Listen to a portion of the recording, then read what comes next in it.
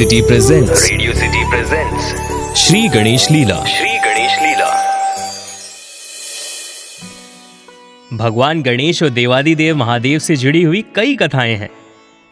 आज हम ऐसी ही एक कथा आपको सुनाएंगे। ये कथा उस समय की है जब हाथी के सिर को जोड़कर गणेश जी को पुनः जीवित किया गया था। उस वक्त माता पार्वती के इच्छा अनुसार यह नियम बनाए गए कि किसी भी कार्य के आरंभ करने से पहले गणेश जी की पूजा करें और उनका आशीर्वाद लें।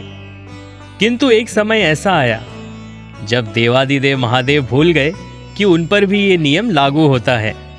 ऐसे ही एक अवसर पर भगवान शिव राक्षसों के विरुद्ध युद्ध करने के लिए निकल रहे थे और इस युद्ध के लिए वे अपनी सारी सेना को साथ लेकर युद्ध क्षेत्र की ओर बढ़ रहे थे। किंतु युद्ध के लिए निकलने से पूर्व वे हड़बड़ाहट में गणेश जी की पूजा करना भूल गए। इसका परिणाम यह हुआ कि युद्ध क्षेत्र में पहुंचने से पहले ही उन्हें कई प्रकार की अड़चनों का सामना करना पड़ रहा था। युद्ध क्षेत्र के मार्ग पर उनके रथ का एक पहिया क्षतिग्रस्त हो गया और वे सभी रुक गए। भोलेनाथ को यह सब दैवीय हस्ताक्षेप जैसा प्रतीत हुआ और उन्हें उसी क्षण स्मरण हुआ कि युद्ध के लिए निकलने से पूर्व वे गणेश जी की पूजा करना भूल गए थे और इसी कारणवश उन्हें इन सारी अड़चनों का सामना करना पड़ रहा है। महादेव ने अपने सभी सैनिकों सहित वहीं रुकने का निर्णय लिया और वहीं पूजा स्थापना करने हेतु आगे बढ़े। शिव जी ने गणेश जी की पूजा संपूर्ण विधि से की। उनकी पूजा से प्रसन्न होकर गणेश जी ने उन्हें आशीर्वाद दिया।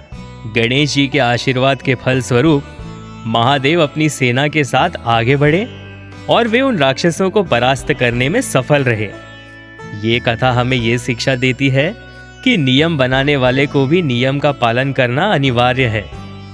ओम गंग गणपतये नमो नमः। आप सुन रहे थे Shri Ganesh Leela only on Radio City. ओम गंग गणपतये नमो नमः। आप सुन रहे थे Shri Ganesh Leela only on Radio city.